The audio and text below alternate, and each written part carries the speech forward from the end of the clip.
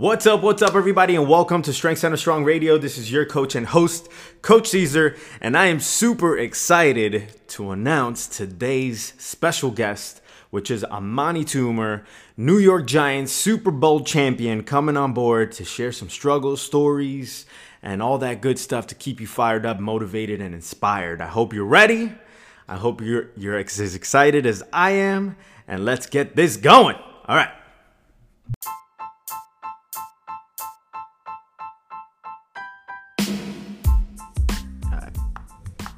There it is. All right. So, man, I'm pumped to have you here, man. I don't get the opportunity to speak with former Super Bowl champions. Like exactly how we're doing it now. So I appreciate your time, man. Thank you for hopping on. No problem. I remember we had a great experience here. I worked out for a couple years. We a couple months, I guess, we did together. Yeah. And then I got into cycling, but I really enjoyed your workouts, and I love to watch you as I follow you on Instagram and stuff. When your new adventures into bodybuilding and fitness and powerlifting, it's pretty cool stuff. Awesome, man. So, something that I like to do with people is, people who've had their success is kind of learn more about them. So a lot of people probably don't know about your story and stuff like that. So tell us a little bit about your story and what got you into football back in the days. So yeah. All right. Well, when I don't remember not wanting to be a football player. I always wanted to be one. I guess my dad maybe did some reverse psychology on me, because he was always he's always talking about his football career. We were always watching football when we were younger. Mm-hmm. And I remember him saying, I remember thinking, man, I could do that. And then him saying, nah, that's for tough guys. I don't know if you really we could do that. I don't know if that's your thing. You should maybe do something else. And he kept discouraging me all the time. And I was always like, no, I could do it. I'm tough enough. I was just a little kid. Uh-huh. But yeah, I never remembered not wanting to play. I could only remember just, thinking. I remember I was one of those guys, I'd watch the game and I'm like, why do you go there? You should just went there, and telling everybody where to run and all this stuff. Thinking, Oh man, I could do it so much better than those guys, not having any frame of reference or anything. I've never even been to a game, just watched it on TV, the pros actually. But my dad used to referee a lot as well, so I used to go to a lot of his football games and high school games, and he used to do some Pop Warner games. He ended up doing Pac-10 games, and then he ended up being like the 42nd operator for the Raiders for 20-some years. So I've been around football my entire life. I got my uncles played. It's kind of like a family thing. I had a cousin played for the Niners, and it was just, it's just something that ran in the family. And yeah. Awesome, man. Yeah. So day one, you were born, you were ready to go playing football. It's awesome, man. Yeah. Cool, man. So what do you feel, what do you feel made you successful over the years, going from let's say Pop Warner League into playing for, you played for De La Salle? Is that how you? Yeah. De La Salle. Yeah. De La Salle. Yeah, go ahead. No, I was really good in Pop Warner, and I thought, man, I wanted to have an opportunity to play in college. Mm-hmm. And the Berkeley High, the school that I went to, was not a very good school in football. They had a lot of athletes, but it was just very unorganized. I don't know how it is now, but it just was not a place for me to go. Mm-hmm. I used to play football for the Richmond Steelers out in California, and I thought I was going to go to El Cerrito High, which was not a great school. It was just a school that I knew a lot of people, and I played baseball and stuff out in El Cerrito, so a lot of my friends were going to go. Mm-hmm. My dad was like, yeah, you're not going to El Cerrito High. It was kind of like it wasn't a hood school, but it wasn't like the best school. Right. So it was like, I don't know. It was a rough school, and I probably would have done fine there, but my dad was like, no, you're not going there. You would either go to this one Catholic school in Berkeley or a Catholic school out in Concord, and the one in Berkeley was an all-boys school, so I'm like, I'm not doing that. So I ended up going out to Concord. And I used to have to take the bus. I used to have to take the train out there. It was like 30 some miles away, so I'd have to take the bus, the train, and then the bus once I got there. So it was a far ride, and also it was like total culture shock. I didn't grow up in a great area, but I didn't grow up in like the hood either. But like going out there was like going to like Beverly Hills 90210. It was like super rich and super. I put it this way: I was one of the only pepper in the salt shaker out there. So yeah, it was a little different. So it took me a while to get used to that, and it was just different experiences, and that was just I think it helped me throughout my life.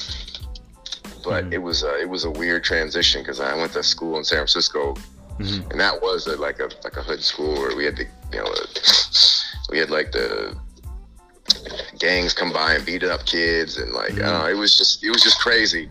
And then to go from there out to like the suburbs, it was definitely a culture shock. Right. But I don't know. It was and overall it was a good experience. I mean, there was a lot of good people out there, and I really enjoyed my time out there, and I ended up giving me an opportunity to play football at a really, really high level. And I really took advantage of that situation. I think their coach believed in me more than I did. I always thought I'd have to walk on, or I'd have to, struggle to get by. And I ended up being the #1 recruit in the nation when I came out. And I really never really believed it. I was just kind of like, yeah, whatever, I just never really thought I had arrived, Yeah. So I went to University of Michigan thinking that, Desmond Howard had just won the Heisman Trophy. Thinking, okay, I'm going to go to Michigan and I'm going to win the Heisman Trophy like Desmond. Because Michigan was like at that time it was like they had the Fab Five, they won 5 Big Ten titles in a row. So it was like a really good school athletically, and it was the best school by far academically that I got into. That had a good football program. So that was kind of my decision to go there, was based purely on like, okay, let's say I realize I can go to the NFL from any college, because there's scouts from everywhere, and if they like you, they like you. But I always felt like if I had an opportunity to if things didn't go well, I'd have a great fallback plan with a degree from the University of Michigan. So that was kind of my choice there. So just to kind of recap a little bit, going back to De La Salle, I don't know if I'm saying it right, but I guess what was it like playing for that school? I mean, I know that's one of the top high school football programs in the nation, and then kind of transitioning from high school into a D1 high level college or university. How was that, like, from both sides, being in that high school and then also going into the university level? Well, in high school it was fun because like we were all very dedicated just to football. We were like, as a group, I don't think we were more talented than other groups, but we put in more time, and we, I always say work harder. Everybody works hard, but it's more than just work hard. It was like, every Saturday, every Tuesday, every Thursday, all summer, we would work. We'd have like our workouts. Then we'd have passing league. We'd have spring football. So basically we were playing like as close to year round as you possibly could. Not with pads or anything, but we were just always doing something football. So it was always on our mind. Right. So whenever we got into games where things were going sideways, and we would never give up because we put in so much time. We were like, man, we did all this stuff, but we're not going to let this happen. So we'd always have these crazy comebacks, and we'd always beat teams that had like more Division I players than us. And we just, I don't know, we'd execute at a much higher level than everybody. We took it seriously, watched film. We didn't even we didn't even do lunch all football season. Mm-hmm. At lunchtime, we'd grab our lunch and we'd go in and we'd watch film with the rest of the team. So we would just hang out in there. It was a very, it really showed you, like, a lot of people say, oh yeah, I work hard. But what it actually looks like, when somebody actually takes you through working hard, like what is dedication? When somebody takes you through dedication, the day in, day out, consistency of dedication, to learn that at a young age was, I think that really, really helped me. Like, if you wanted to, if we wanted to achieve something, you don't just go out and one day do it. You have to, like, knock it out over, it's like a thousand paper cuts. And you just kind of, every day chip away. Then a month later, you're better than you were that month. And then 2 months later, you're better than you were that month. So that's the kind of, you learn that it's the consistent, it's the slow burn that really makes you successful in pretty much everything. And then you react, actually, when you accomplish it, you have a feeling of, a real feeling of accomplishment, and you feel like you deserve it because you put in the time, as opposed to, like, taking a shortcut. Or, it's like those lottery winners, the guys that just win the lottery and then all of a sudden they go crazy and they end up losing all their money because, they didn't earn it. They just, I think, one of my coach, Gary Moeller, would always say, if you didn't earn it, it doesn't mean anything, Yeah. So we always try to put the thing in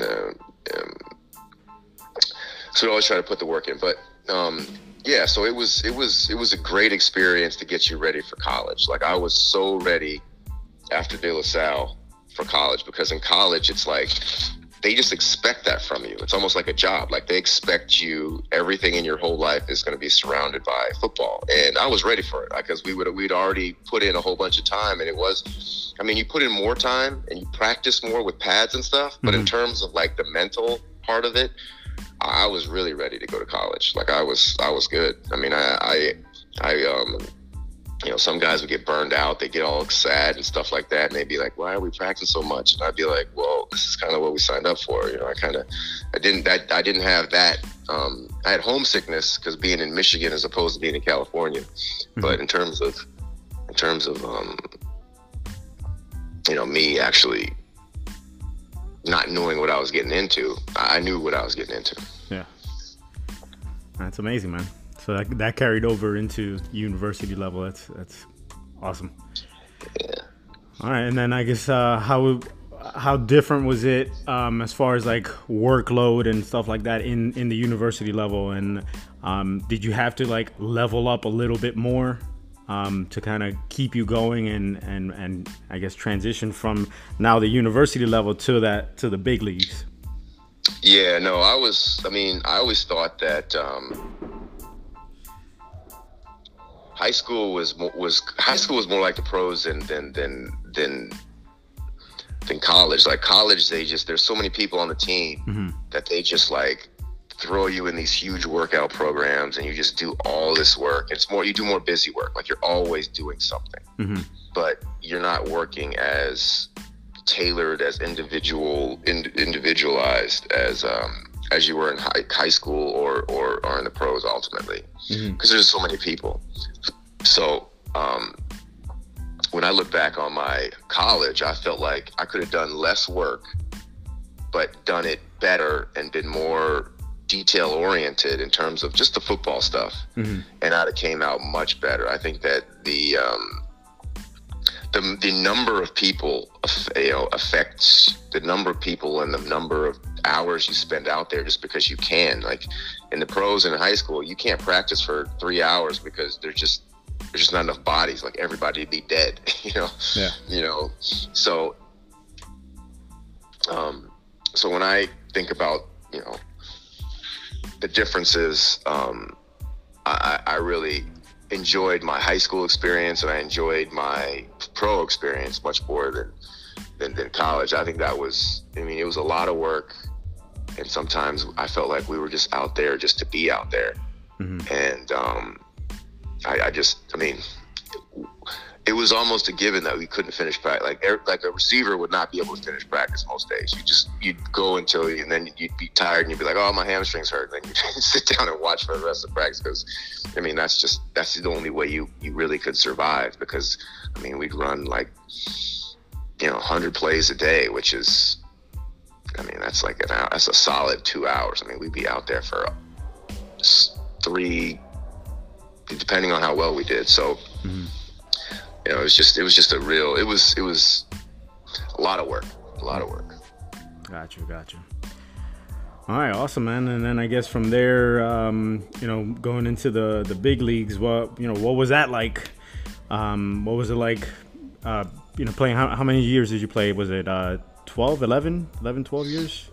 I played 13 years. 13 years.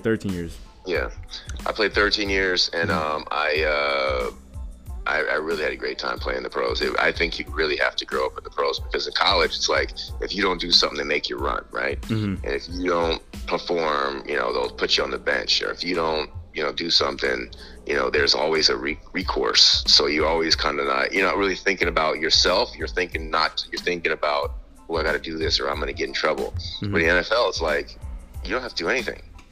If you don't do it, they just cut you. You know what I mean? So it's like, I remember when a coach once told me, he's like, yeah, he's like, where the third string NFL players are? And I'm like, I don't know. What do they do? He's like, they're in a bar talking about how the coach messed them over. And I'm like, wow. He's like, there is no third string in the NFL. It's like you're either starting or you're a valued replacement or you will be replaced. So you just have to be at a totally different level.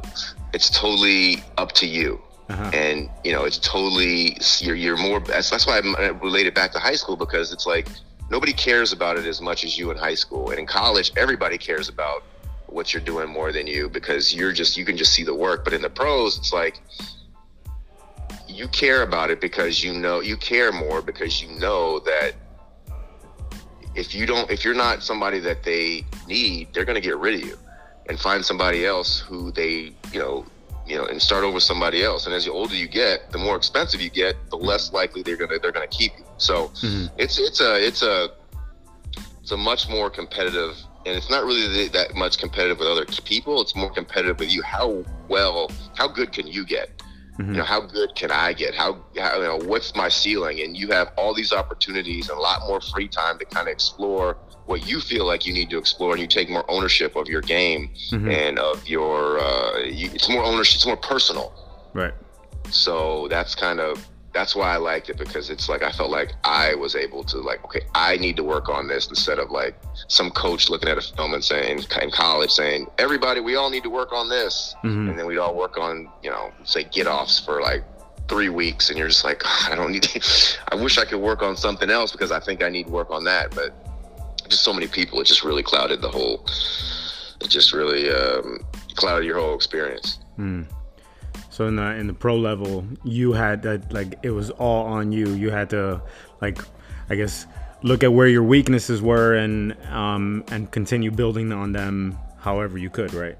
Pretty much. Absolutely. I mean, that's one of the things I felt like was my strength, was I was honest with myself. I never really, it's easy, especially in New York, to get like sidetracked and let people tell you how great you are and get your pump up your head. But I was never into that. I was always like, yeah, okay, I can do that, but I still need to be able to do this, and I think that's one of the reasons why I stayed around so long, is because I was never satisfied with the way I was playing. And when I did get satisfied, I didn't last in the league that long. So, I think I was satisfied after the Super Bowl that year. I felt like, oh, everything's smooth sailing. And that was like one of the worst things that could ever happen. I mean, for somebody who's always trying to achieve and in comfort, like I always say, sometimes the people who, the worst thing that can happen to somebody, in my experience playing the NFL, is to get in success. Because, there was guys on our team that would work out and they would, do all kinds of stuff on the sideline. They'd be practicing their footwork and all this stuff. And all of a sudden they get a contract.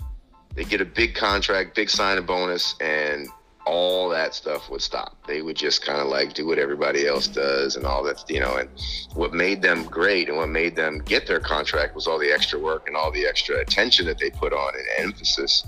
And as soon as you get that, that's kind of like the worst thing. And, It's like when you have success, you really know why you're doing something, right? Like, sure, if you do like a power lift and you're like, oh, I want to do, 150K, and then all of a sudden you do kg, and all of a sudden you do it, and you're like, well, shoot. I want to, it takes you a while to kind of refocus on your goals and say, well, you know what, that's not enough. I think I could do more. And sometimes once you let up for that short period of time in a short NFL season or an NFL, people could change their perception of you, and you could be out. So that's just the way I always thought. It's you really have to be on top of it, and you really have to play for it. You have to be motivated more than just by the outcome, by external forces, like external gratification. It's got to be you. You got to be know where you got to always know where there's room for improvement. You got to be completely honest with yourself, because people want to pat you on the back, and that's sometimes the worst thing. Like the worst days I had where after people told me how great I was, and I started believing them. That's the worst thing you can do. Yeah. Got it. So I think I got 3 lessons there from you. One being, don't let success get to your head, right? 2 being, what's next? Kind of like, all right, yeah, you got there, but that doesn't mean you're stopping there or you're getting comfortable. Because if you do, you kind of you're fucked in a sense, right? Like you're putting your feet up while others are still trying to continue and they're surpassing you and stuff like that. Exactly. And then the 3rd one, which you just said, just kind of went over my head now. Man, what was the last thing you said, Amani? Damn, I just forgot. I had it right there. All right, maybe if you. I did a lot. Yeah, I know you spoke about a lot of things, but it was, I guess, all that can get gets carried over into what we do with our lives. Whether you're an NFL player or you're an everyday person just trying to make a better life for yourself. Those are important lessons that we all need to live by in order to continue growing, so that we're not staying comfortable with where we are. So yeah, awesome, man. That was actually one of my next questions for you, which was like what are the top 3 lessons that you've learned along your way, and what would you share with someone? Do you have any other ones that maybe you've learned along the way as well? Yeah, I'd say, being humble, I think, is the biggest asset that you could really have, because because like in sports, you're never going to be on top for that long. No matter how long you think it is, it's not that long. You know what I mean? Like, say even, there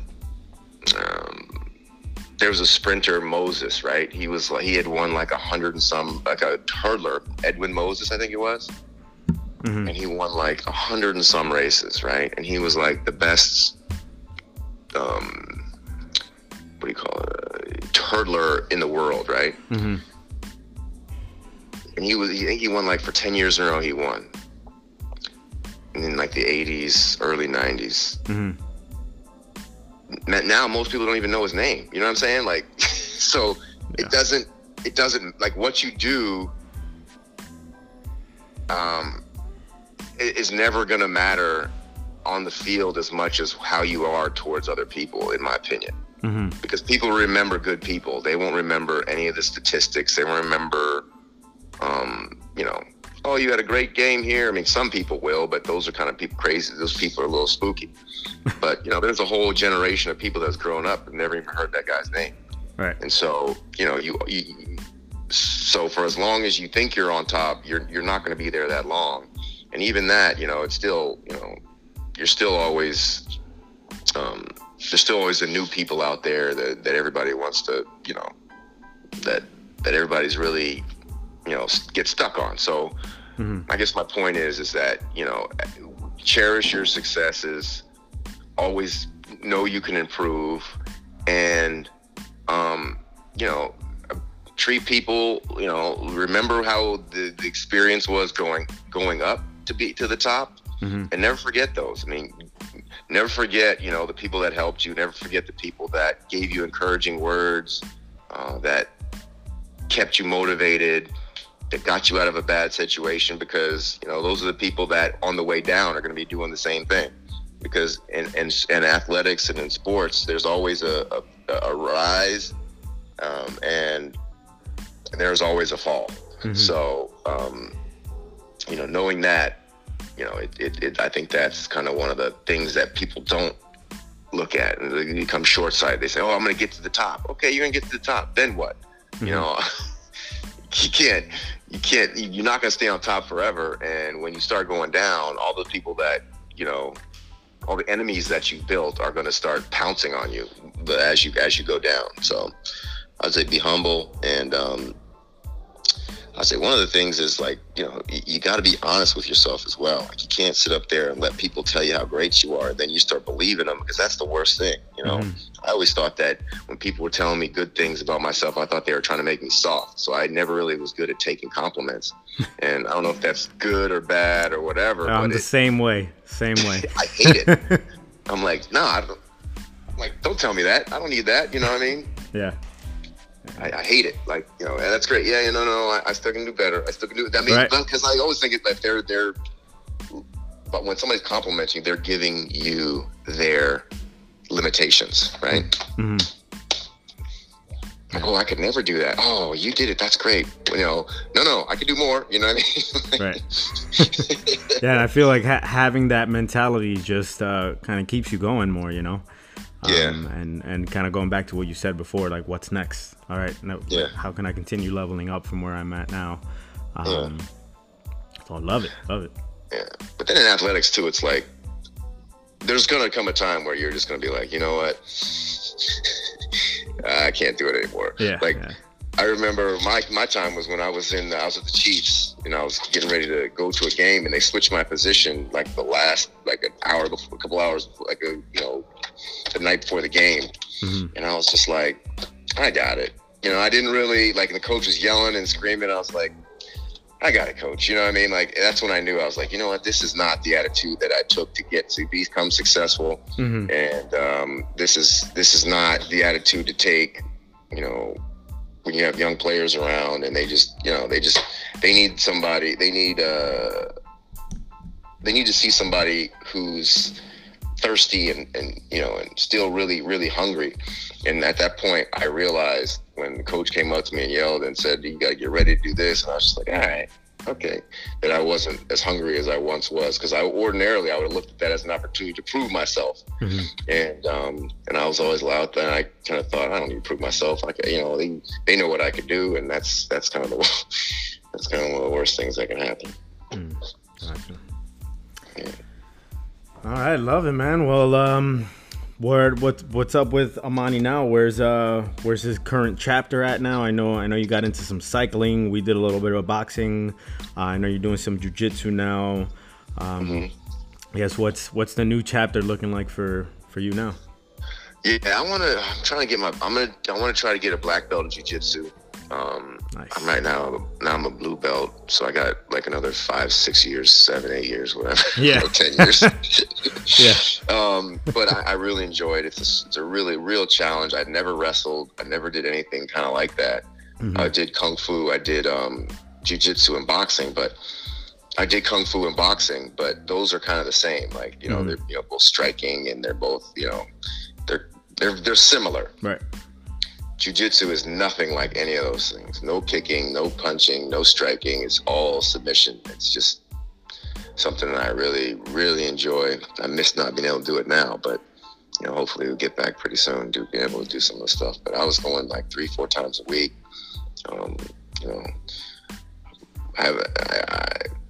I feel like I'm getting better. I felt like I was getting better, and like I kind of understand some things, but. Mm-hmm. Not having any wrestling background, not having any kind of thing like that, I think that really added to the challenge for me. So I always got to keep challenging yourself, and that's about it. And then I got kids now, and 3 kids, and yeah. How old are your kids now? I have twins that are 10 years old, okay, and then I got a 6-year-old daughter. Oh, beautiful, man. Yeah. What about you? How many you got now? 2? No, not yet, not yet. We're still on one. Still on one. She just turned 4, and Oh wow. yeah, it's amazing. Definitely, Yeah. I'm sure for you as well. They've changed your life, you know. For me, she definitely lit an extra fire under my ass. So that's good. Absolutely. Yeah. Absolutely. Yeah. All right, man. Anything else you'd like to share with people? I know we're all going through this whole COVID-19 crisis at the moment. Yeah. I guess, what are your thoughts on that, or you know, or if you want to speak on it, or if you want to share with something with people during this time? Well, it's a hard time for everybody, and you know, you think, oh, it's weird too, because it's like when you're working and every day, you know, everything's normal every day, normal, quote unquote, and you're like, oh man, I wish I just had a week off where I could just do, you know, do nothing and I can get everything done. And now we got 5 weeks off. Yeah, now you're still upset. So you got to kind of, you got to reevaluate, like, why. You know, the old saying, like, be careful what you ask for, you might get it. Like, that's kind of like what everybody's getting right now. Yeah. You know, so I don't know. Hopefully when things do get back to normal, you can kind of reflect on what you really want, what's really important to you and to people. And hopefully, you know, people can become happier after this, you know, knowing that, you know, all the opulence around them, it's just that. I mean, some people love it, some people don't. But I think that getting back to like the basics of family and, you know, survival. I mean, people going to the grocery stores and stocking up on stuff. I mean, that's what it's really all about. You know what I mean? Survival. And I think we've had it so good here for so long in terms of, you know, always going to a grocery store and having it being full, always being able to, you know, take a bus, take a train, walk around, you know, grab some fresh air. You know, now it's, you know, you realize all the gifts that this country is provided, and you know, I hope people kind of reevaluate like what's important. Right. Yeah. Awesome, man. Well, thank you, Amani. I truly appreciate your time, man. It's been amazing, man. A lot of great nuggets here, man. This was a good one. Yeah, thanks. Thanks, man. I truly appreciate you, man. No problem, man. Have a good day. You too, Amani. We'll be in touch. I'll let you know when this is up. All right. All right, sounds good. All right, thanks, bro. All right, bye. Bye.